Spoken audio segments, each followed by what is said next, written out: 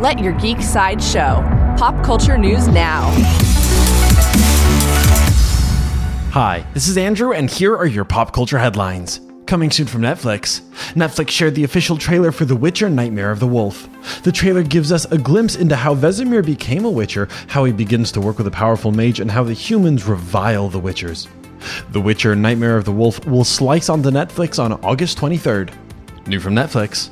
Lourdes Faberes has joined the cast of Netflix's adaptation of The Sandman in an undisclosed role. Faberes is known for her role as Pollution in Amazon's adaptation of Neil Gaiman's series Good Omens. There is no further news about The Sandman at this time. Coming soon from Marvel. Marvel shared a new poster for their upcoming series What If? The poster gives us our best look at the zombie Avengers yet. Marvel's What If premieres on Disney Plus on August 11th. New from WB. WB released a new poster for Dune. The poster shows the cast in a collage above an isolated Paul Atreides in the desert. The caption reads, "See the future." Dune premieres in theaters and on HBO Max on October 22nd.